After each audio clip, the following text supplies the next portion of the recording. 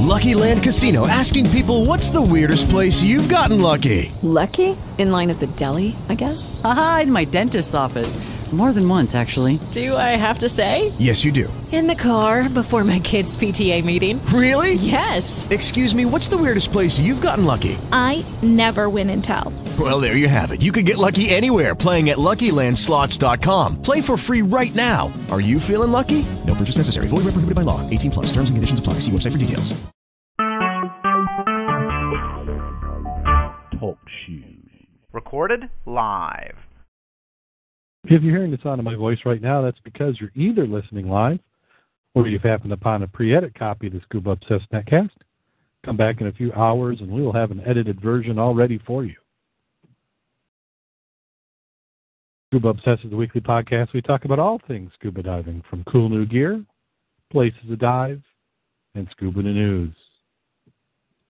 Scuba Obsessed episode 152 is recorded live August 13th, 2015.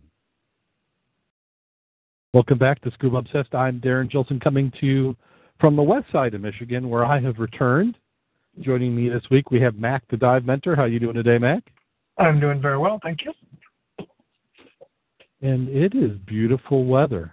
Now, it could be a tad bit warmer, just so we know that we're in August, but be careful what you wish for. But it has been some nice weather. We did get a little bit of rain. What day was that we had rain? Was that earlier in the week? It's all blurring together now. It had to have been early because I spent last night and the night before after midnight outside looking for meteors, for the meteor shower. Oh, well, how'd that go? Well, that's a subject. That's a different subject. But anyway, last night was worse than the night before, meaning being able to see stuff, but I had more meteors last night. But I only saw a couple of good ones with tails. I feel it's like a half an inch of a streak and then a big poof white, like bang. And just.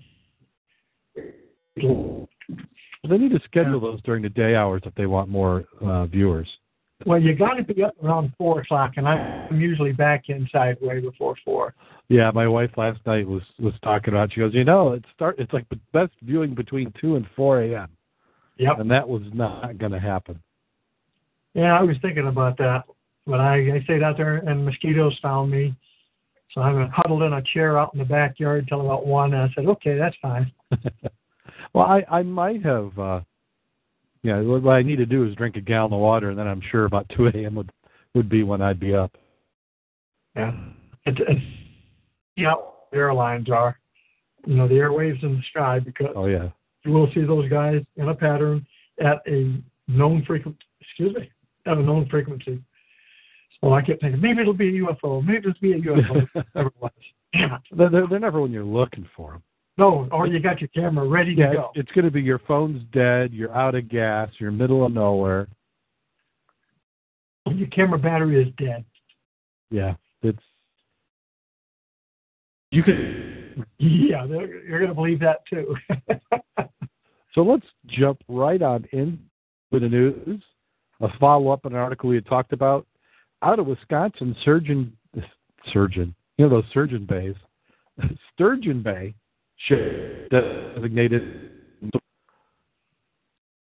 designated on the National Register of Historic Places. The Lakeland shipwreck located near Sturgeon Bay has been listed on the National Register of Historic Places. Wisconsin Historical, announced a designation earlier this week which qualifies a shipwreck for grants and tax. Why does a shipwreck need grants and tax credits? Because we know the shipwreck doesn't. It's for the people who and trying to make some more money out of it.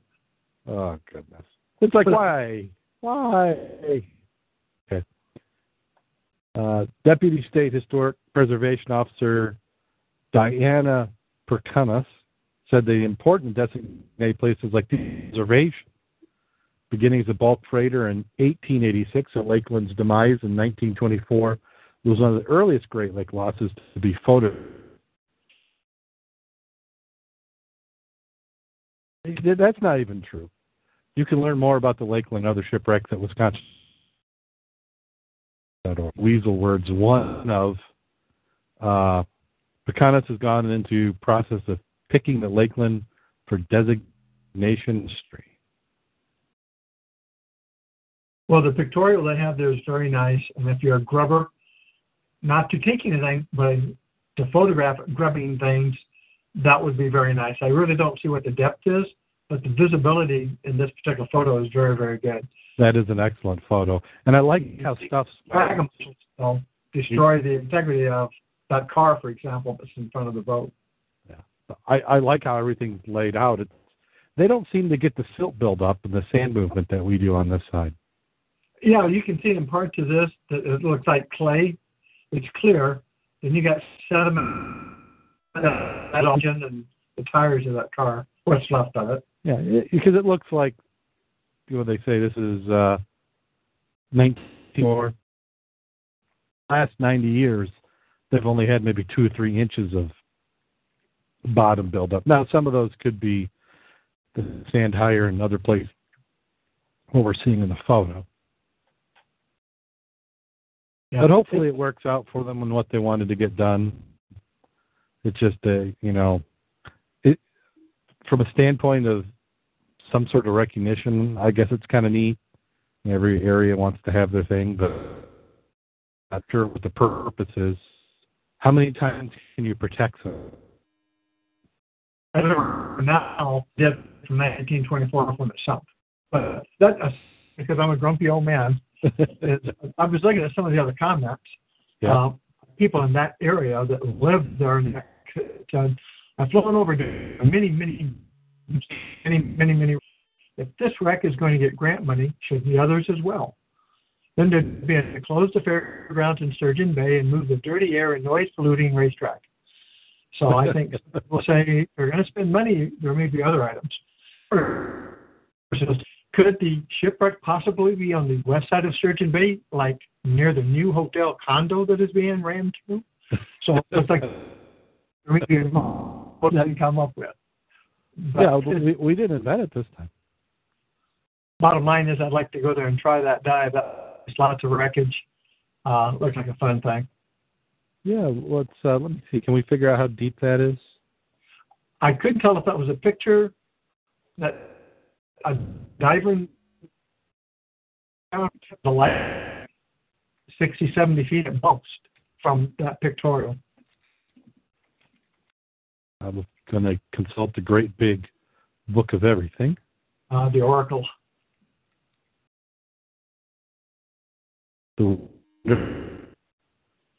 Let's see. It's a 280-foot freighter. All right. Okay. Shipwreck Explorer. Open up with that picture. Okay. She lies in 200 feet of water, upright and intact. The Lakeland carried a group of cargo of cars and packaged goods, including Canadian, built as the Cambria, and it was renamed in 1910. The vessel was built in 1887, Globe Iron Works of Cleveland, 280 feet by 40 by 20. Depth to deck is 165 feet or 50 meters. Depth to bottom 200 feet or 60 meters. So the deck level is what the bottom is on the Ann Arbor 5. Which means techie diver and you don't have a lot of time. Yeah. Which also means not a lot of recreational sport divers will get out there or ever see it. No, there won't be many. But darn, it looked neat. It does. It's a good picture. Well, that kind of explains a little bit of why some of the stuff is still there. And converted from a bulk freighter to a combination passenger and package freight steamer in 1910. She sprang a leak and foundered. Foul play is never proven. She's one of the first 3 steamers in the Great Lakes to have triple expansion engine. That's unique. Triple expansion. I'm trying to remember. I'd have to ask my dad. He kind of knows who had triple and, the couple of the quads that were out there. 1887. Okay, it kind of makes sense for when that was, because that's the 20 years where that was really going. December 4th.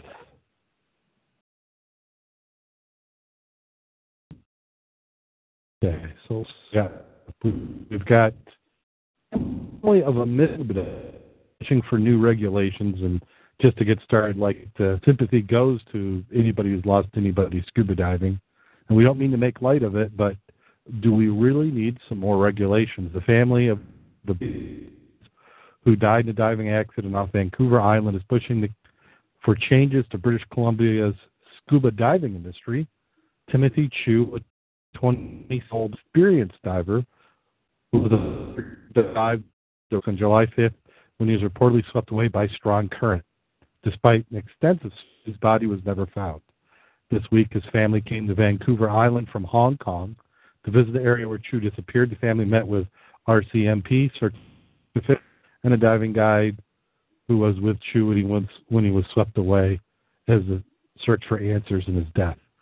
Calling Chu's death preventable, said the area was registered 5.5 knots at the time. That's a speed that the family considers dangerous. They're now asking the province to introduce new rules for an industry they say is largely unregulated. Possibly demand divers wear dive watch. It carries a G indicator and a surface marker buoy says the province could save number of lives rescued if better for diving is in place. We hope that there's a legacy of Tim, said Timothy Chu's uncle Bill Chu, to somehow cause the legislation to be changed. Chu's family held an emotional prayer at Race Rocks during their visit to the island. They also thanked volunteers who helped in the search, including one in particular, of whom gave Timothy's mother a gift of a shawl that was dropped in the water near Race Rocks at the time of the accident as a gift reminder of the hugs from Timothy, explained Joshua Chu. The family is offering a symbolic gift of $2,000 for anyone who helps find the body of Timothy Chu. And I can understand that, they're heartbroken and it's a tragic event, but everything that they said, he could have on his own had. An experienced diver, so they're trying to downplay that it was a mistake on his part. But if you're out diving, instead you have a safety sausage, which everybody who's out and dive, if you're going to be away from shore, should have one. That's our opinion. That's certainly my opinion. Right. I have that myself. When we're like shallow water, you can get away with that because it's easy. You've got your dive flag also with you. You know what I'm saying? You know that when we're out there on offshore, especially diving wrecks where there is current, you definitely want a safety sausage, because when you got 2 and 3 foot waves, you can't see that guy sitting there in the trough trying to make noises. Yeah. And for those who might not understand what a safety sausage is, just think of a long tube, or it's actually about 4 or 5 inches, 10 feet. It's usually made of vinyl. It's to get, and you put air into it. Sometimes they have a closed bottom, sometimes it's open. But you put air into it, and it just makes this big inflated tube, kind of like a really skinny lift bag. And you put one end down in the water, and it causes it to stand up, and it makes you a lot more visible when you're out there. Not to mention, a lot of them have a pocket in it that you can put a chem light, so it'll be illuminated, especially at night, or a strobe. Yep. They also have a radar reflector, or even putting a CD in there gives you that reflection surface. Yeah, and reflector. If you're on a boat who's out in the water and they're looking, that's something that the radar that some of these larger boats would have an anomaly, and it would help clue them in maybe where you're at. Right. But you've got that. You've also got these e-perps, which I also think is a good item. It can be a little expensive, and everybody's got to take their own decision on how much money they want to spend. I think you can get the personal ones, which they're in a waterproof case with a battery. Some of them you can have a panic switch. Some of them, when you get to the... So it depends on what its condition, why he got swept away. How long before something happened? I mean, he had instantly was unconscious. That's a little bit different situation than if he was floating for a couple days, and then. But it's always good to have some of these items, and it's up to you to decide how safe you want to be. Patty is advanced divers, advanced diving. They cover these items that they recommend, and it's a trade-off between making the sport too expensive and making it accessible. To me, it's really what is your safety worth you. And again, if you have problems and you drown and you're on the bottom, that doesn't help a bit. You've got to be on the surface for the GPS to work, any of the signals they might have, radio or otherwise. So part of it is you got to still have control to get buoyant and on the surface for whatever you do have to work, sausage or other device. Yeah. In the case of where you couldn't deploy that, you were already expired, then it doesn't point other than recovery and for the family. Yeah. Personal locator beacon, if I'm out someplace myself doing swipes, it's not a bad idea to have that. I mean, a cell phone is good, and that'll do the same thing, basically, if you know you've got reception where you're going to be. If you got reception, and I personally wouldn't take my cell phone out there in the water just because of cost. Again, it's not as expensive in some cases as the emergency device, but it's still a lot of money to have kits. Well, that's why you buy those the $10 phones. the ones that drug dealers use. Well, basically, you might say that, or jumpers use the same thing. You get a cheap phone because if you're going to dummy it up and break it or lose it, you're not out that much money. You're not going to take your iPhone with you. Oh, I see. Because that one you could actually... You keep in your float like we normally have. So if I had a heart attack, I'm come up and flip it open. If I'm dead, it doesn't make any difference. They're going to find me because I got my flag tied to my body. Yeah. But again, good idea of money, I'd probably have a real super duper one. But when you're out in the big lakes, that system, at least having a man overboard on your boat, is really. Mm-hmm. Now, what could the boat have done? Because they knew right away that something had happened. If you were thinking, could you have thrown some sort of float in the water to travel with him?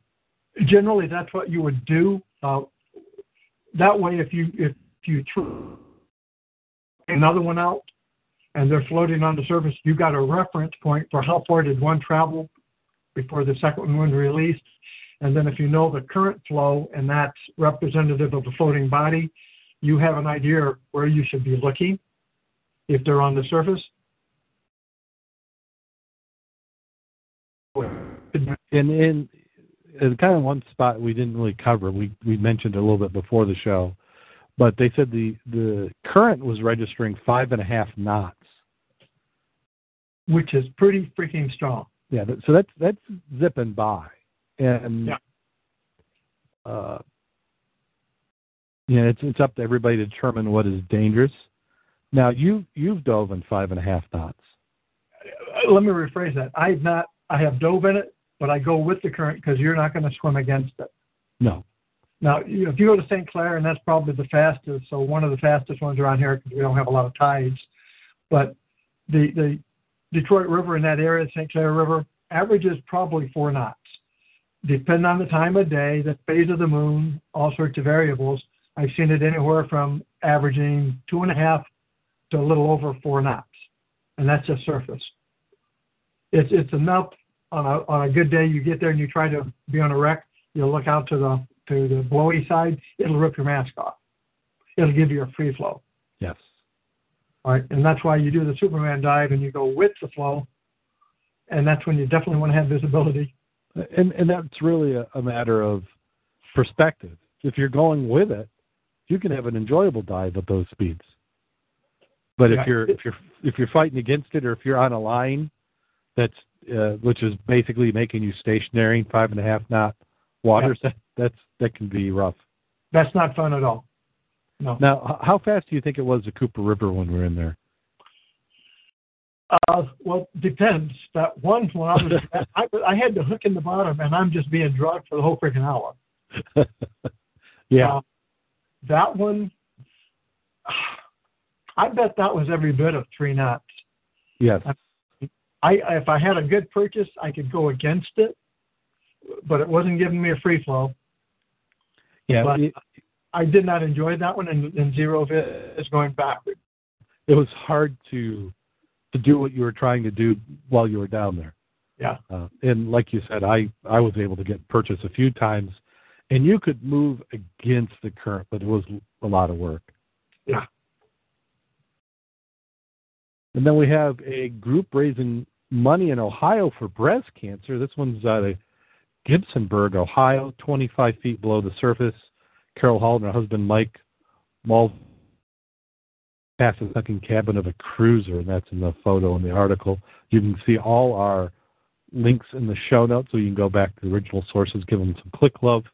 And this one is actually done in Gibsonburg at White Star Quarry, which is the home of a friend of ours, Rich Sinowick. Sink, and also you need to check out his podcast, Divers Sink. I think I said that twice. It's Divers Incorporated, his dive shop. Divers Sink is the podcast. But he had, let's see, what day was this? This was in August 1st. They had the 6th annual Dive Hope Breast Cancer fundraiser for the Breast Cancer Fund of Ohio. The event drew divers from throughout Ohio, neighboring raised roughly $17,000, according to organizer Brian Miller. Miller was from Baltimore.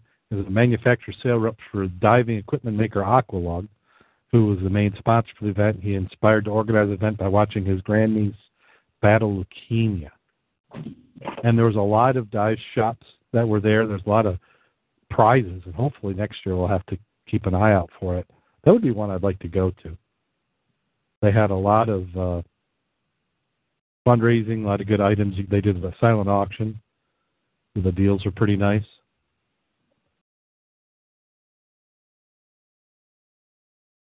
It's a good event, a worthwhile cause.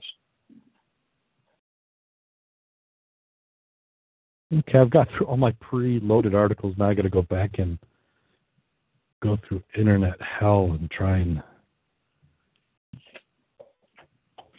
the next one.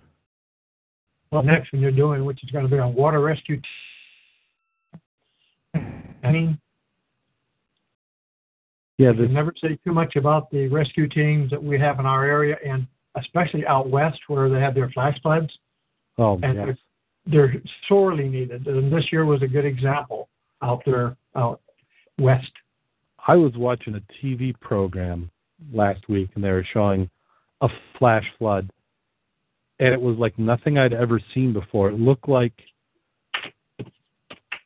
pudding moving down a dried riverbed, because it had this, the water, in the case of flash flood, the rain's maybe 20, 50 miles away, and they come down, and they had a video just showing it moving and all the debris and everything that's caught into it.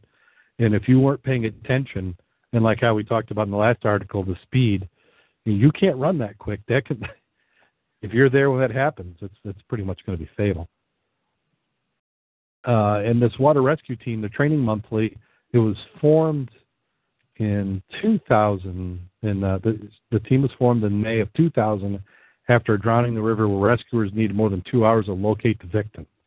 It was really unorganized. He said the decision was then made for the original 8 members to seek out training and certification as public safety divers. So this is out of Cumberland, do they say?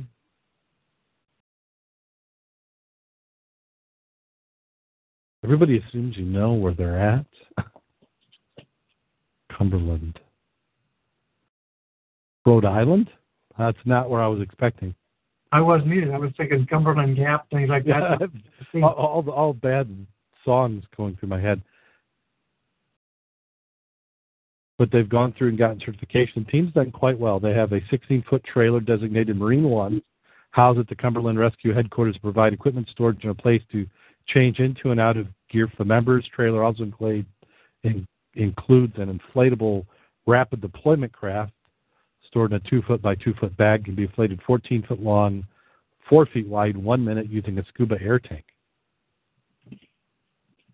So they've got training in, they've got rescue training, they've got ice training.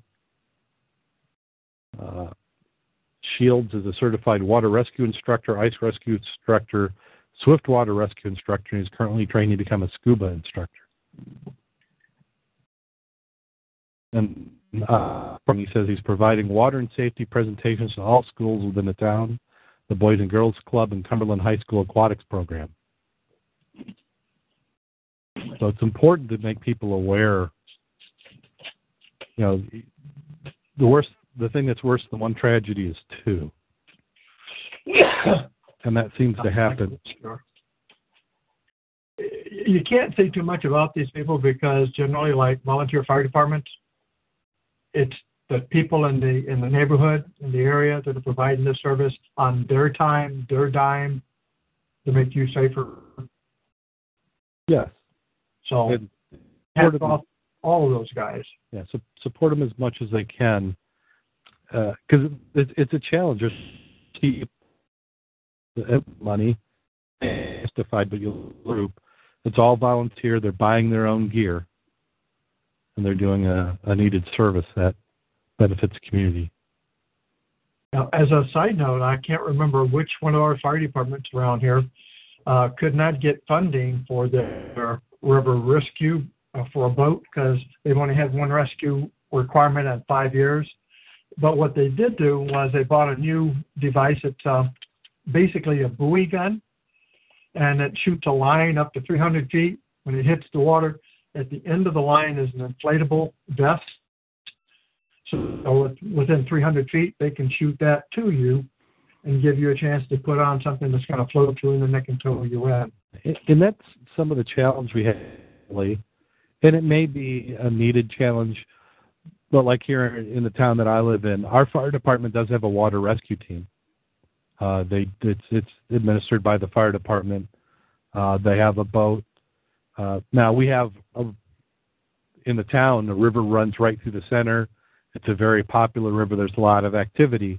So by the fire department having that boat, it enables them to do quick response. And the alternative would be members of the fire department using their own boat. So it's a little misleading to say that there's for another group to not have a need because they didn't respond. It just means that people didn't necessarily get in trouble.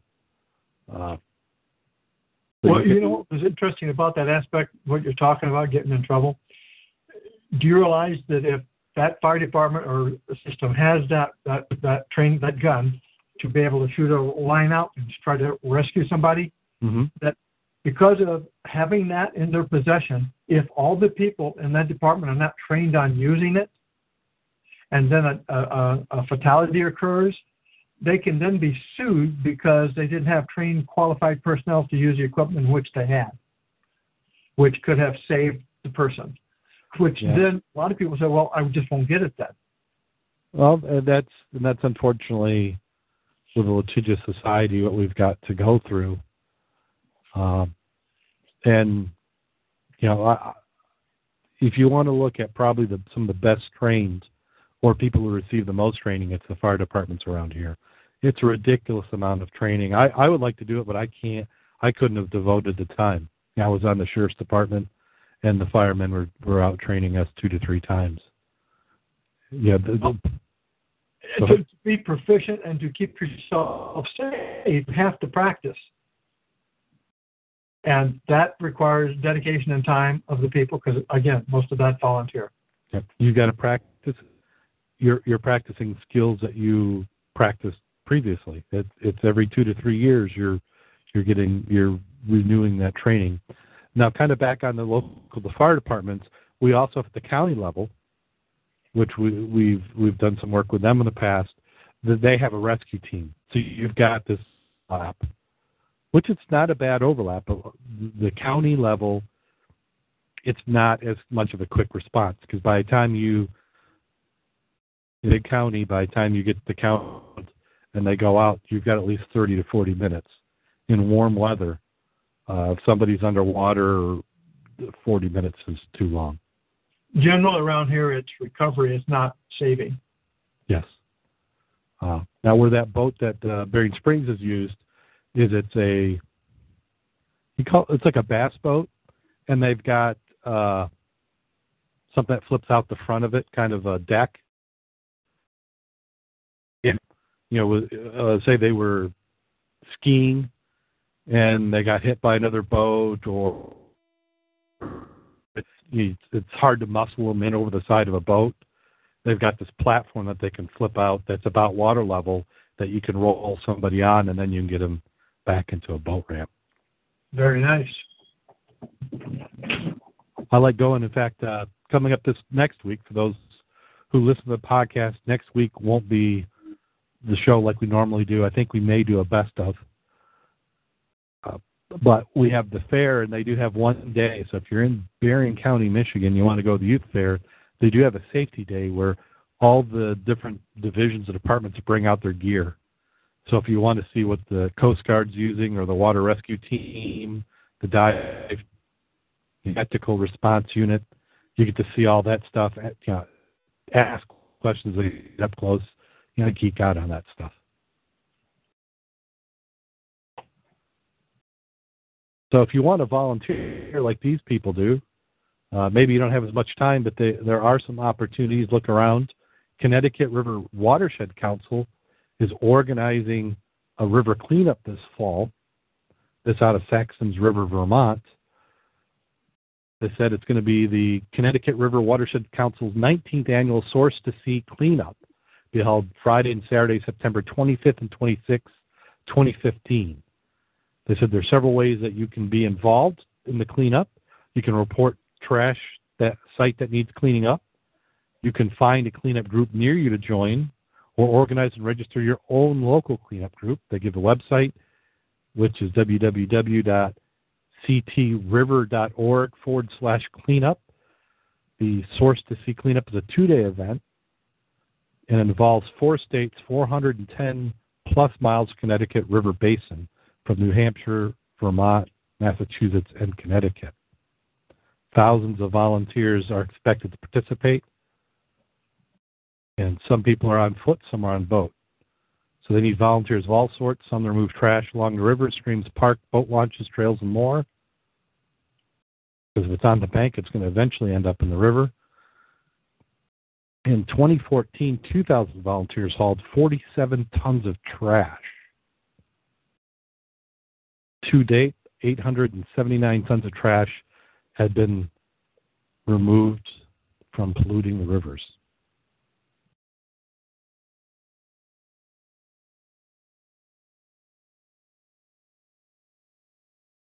I've not seen anything of that magnitude in our area. It would be... Well, it sounds like what they've done, and being as long as they've done it, they organized it slowly over time. But you have a nice long river that touches many states, and you gave you a good platform, 410 miles.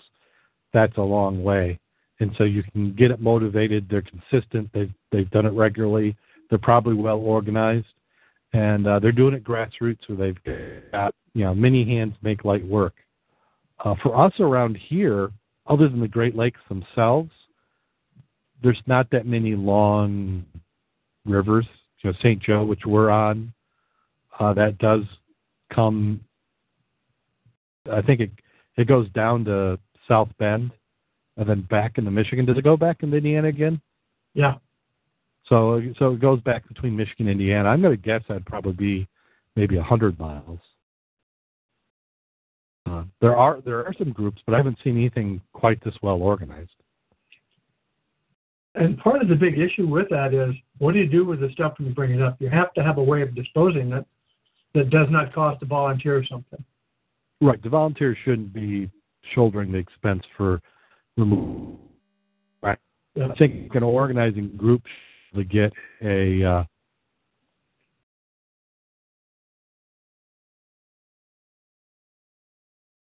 be able to get a municipal dump or somebody to be involved.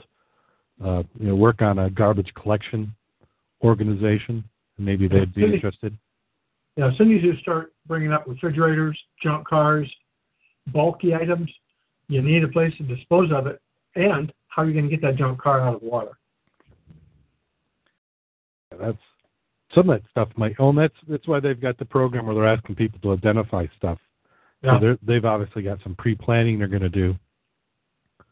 So you're going to have just some random collecting of garbage as well as I can remember in the 70s and 80s there would be some cleanups that would happen. The rivers were, it looked like somebody's house had just been completely packed.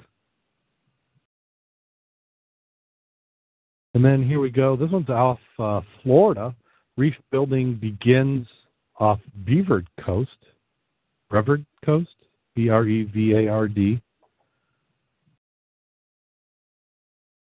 On Friday of last week, deployment began for 72 tons of man-made artificial modules. It said it was accumulation of more than a year's worth of work between several fishing-related nonprofits and Brevard County. The Florida Sports Fishing Association has been an active reef-building program in cooperation with the Canaveral Port Authority for the past decade. Friday's efforts marked the first time since 1995 that the has been involved in reef building. We started this work with the county just after the 2004 hurricane season. The FSFA was involved in a number of cleanup projects for derelict vessels overseen by the Brevard County. Several derelict vessels, including concrete and metal-hulled vessels, were ideal for reef use, but first they had to be decontaminated to make sure they didn't pose a threat to marine life or environment.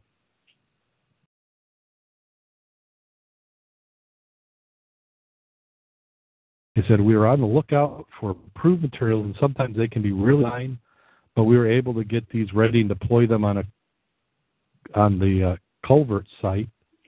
Now I see more people fishing there in the fish than central bottom, the 27-fathom ridge. And it looks like they were, so what they did in the Brevard Reef area, which they say covers 4.4 square miles or 3,000 acres. There are concrete structures. That each module is a 10-foot square footprint. Several holes. There's that are manufactured of marine-grade concrete. 24 of them, $50,000. It's about $2,500 per concrete piece. Is that just six to make? It sounds like it. That's interesting from the aspect of what's allowable type of materials. Never really thought about what that actually means. Well, I mean, try not to do the mistake they did with the tires. But also I think there's a specific type of concrete they want to use, because you can have different mixtures of concrete, and they don't want something that creates the wrong pH or other problems. So they may not want to use in the marine, that if they're going to be in a marine environment. So if we can find the money, we'd like to do this every year. It just helps fishing and diving get better and better.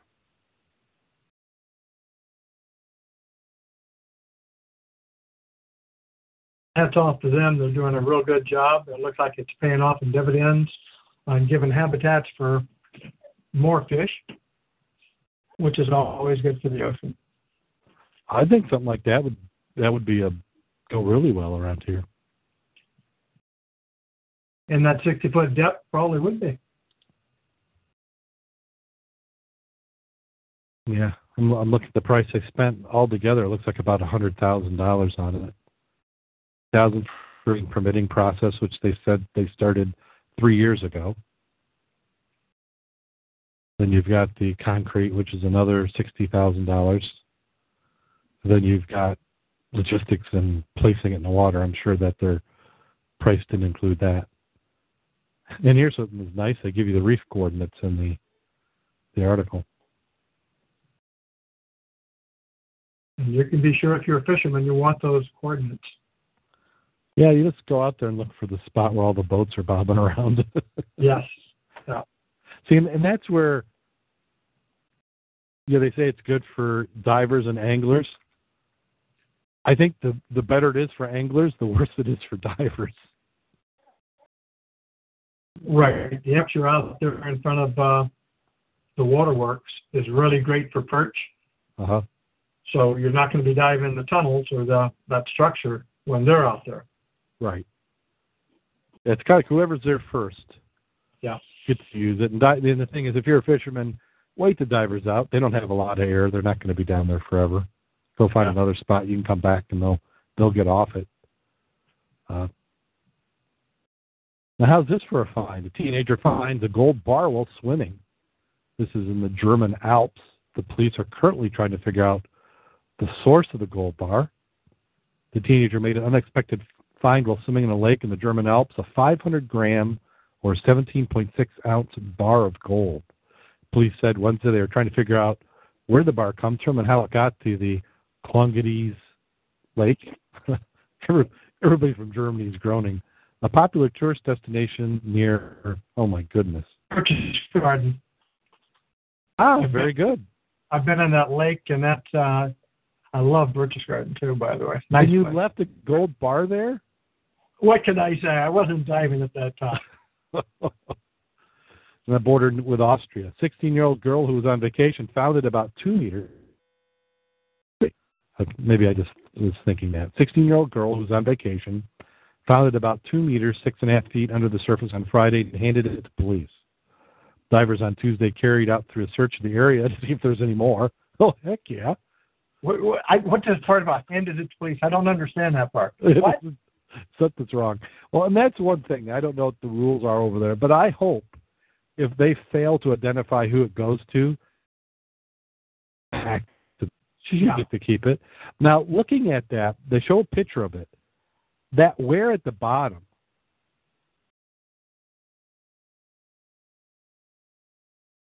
If you look at that emblem, I would have normally expected to see some other figure in this. Yeah. Because that lake is supposed to have got others such as that in it. Is it?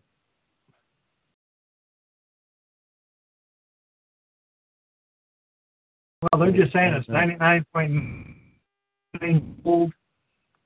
And the USSA, or is that a USSR? A little hard to look at that area. DEGUS, yeah. The scrape marks along the bottom is what really interests me. Yeah, like a prop hit it. Oh, okay. As it dropped out of the boat, the prop hit it. I guess that could be. Yeah. I was just wondering if maybe somebody had, it was a funny wear mark to me, but I guess if a prop hit it, that would make sense. When they said divers on Tuesday carried a thorough search, I hope they italicized quotes on both sides of thorough, because I shouldn't be out there looking around. Well, then also, who checked the guys who were looking for it? The girl was honest. Who knows about the people? Four of these bars. Wait, 4, 3. Well, think of people like you and me out there. We're honest. They're in trouble. If I went out for official business, I'd turn it over. I don't know. That'd be one where you'd like to say you wouldn't, but I'd be too darn honest. I'd have to give it back. Darn it. Question is, give it back to who? Yeah. Well, I would certainly be following up on it, making sure that they just don't sit on it and then sell it at an auction. And how about this for finding something? Identity of a Finnish shipwreck millionaire is currently a mystery. 90 years ago, the Cantava steamboat, sending its payload of 290 metric tons of copper, sank. This is in the Baltic Sea. They said the current market value of the copper is estimated at 1 million euros. They said they still have no clues who the rightful owner may be. Around a week ago, a group of divers completed their investigation of the wreck at 90-year-old steamship laden with copper. The vessel was discovered in the Laxkar. I'm sure I didn't roll the right vowels there. Island in the Island Archipelago in 2013. Cantava, the steamboat, sank at the bottom of the Baltic Sea near the entrance of the Gulf of Bothnia between Finland and Sweden. The marine archaeologist says he's confident he has established the vessel as the Cantava due to its location, make, and fittings. According to ship's papers, one of the owners around the year 1925 was a certain Juho Kaskin, a farmer, MP, a municipal advisor, according to Dean's ownership of the vessel. However, is who does the nearly 1 million? And this is where they talk about the law. They said it's a little bit more complicated than this finders keepers. Although it's maybe possible to identify the boat's rightful owners, that doesn't mean that they have legal right content. The Finnish state cannot claim the bounty, as it's been less than 100 years since the vessel sank. Therefore, the wreck is not considered a protected site. They said also, since gold, copper from this era may contain gold, it could be worth even more. They said, I had to extract the precious metal, so it's likely gold is buried within the less valuable metal. I didn't realize that. So in the 1900s, we still didn't have the technology to get gold out of copper. Not to the extent that we do now. Okay.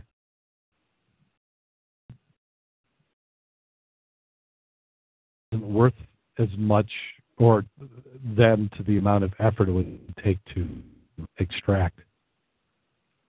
Do they say how deep that was?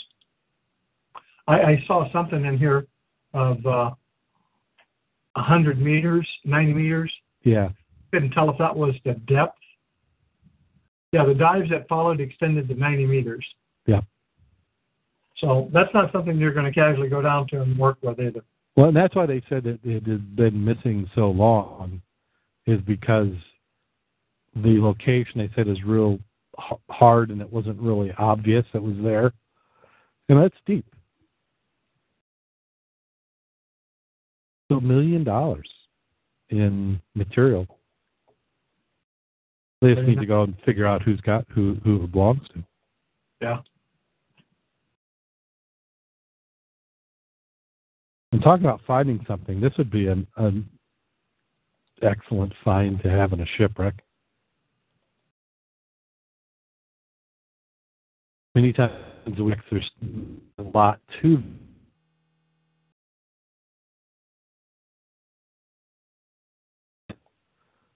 They had the figurehead. This is the 15th century shipwreck. The wreck of the Gribsjön. The vessel is thought to have sunk in 1495 in the waters off Sweden. It is considered to be one of the best preserved of its kind. The wooden figurehead is of a sea monster with ears like was carefully lifted from the sea in southern Sweden on Tuesday by divers bringing up treasure from the wreck of a 15th century Danish warship. The figurehead came back from the wreck of Gribsjön, which is believed to have sunk in 1495 after it caught fire on its way from Copenhagen to Kalmar on Sweden's east coast. Although the hull suffered extensive damage, the remaining bits make it best preserved wrecks of its kind, dating from roughly the same period as Christopher Columbus's flagship Santa Maria. Last time it looked at the world, Leonardo da Vinci and Christopher Columbus were still living. That is very cool. but underwater look better than the ones on the surface after being preserved. Did you notice that? Yeah. Maybe it's for their eyes. Plus, it was bloated. Now this one down below, is that after it's preserved, or that's when they brought it up? Well, that's what I was trying to do. The video is on, and it's got the ads you have to go through before you can take a look at it. I was trying to see what it said about that. Yeah. When you have something that's that old, that's been waterlogged that long, once it gets up, it can start to go pretty quick. Be future ready with Dell Open Networking Solutions, powered by Intel. When you can't turn the sound off. Yeah, you gotta hunt for it. So Johan Ronby, they show him in the photo singing underwater, and it looks amazing underwater. Yeah, I want you to remember this particular one. Mm-hmm. Because there's some links to a new submarine found, and the pictures are outstanding. But we'll go into that next week. Oh, yeah. This particular website, we've run across quite a few good items, and again, these will be in the show notes. Well, yeah, that's really nice. That millionaire one, that's the one that has some links that you want to look at later. Just okay. as a clue. I think the next. Yeah, this one, the Fort Cuba, the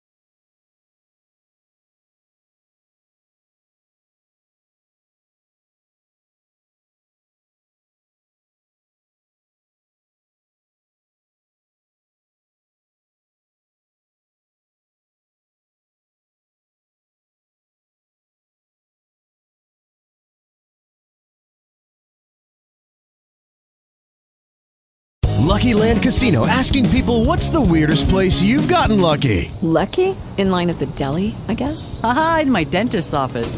More than once, actually. Do I have to say? Yes, you do. In the car before my kids' PTA meeting. Really? Yes. Excuse me, what's the weirdest place you've gotten lucky? I never win and tell. Well, there you have it. You can get lucky anywhere, playing at LuckyLandSlots.com. Play for free right now. Are you feeling lucky? No purchase necessary. Void where prohibited by law. 18 plus. Terms and conditions apply. See website for details.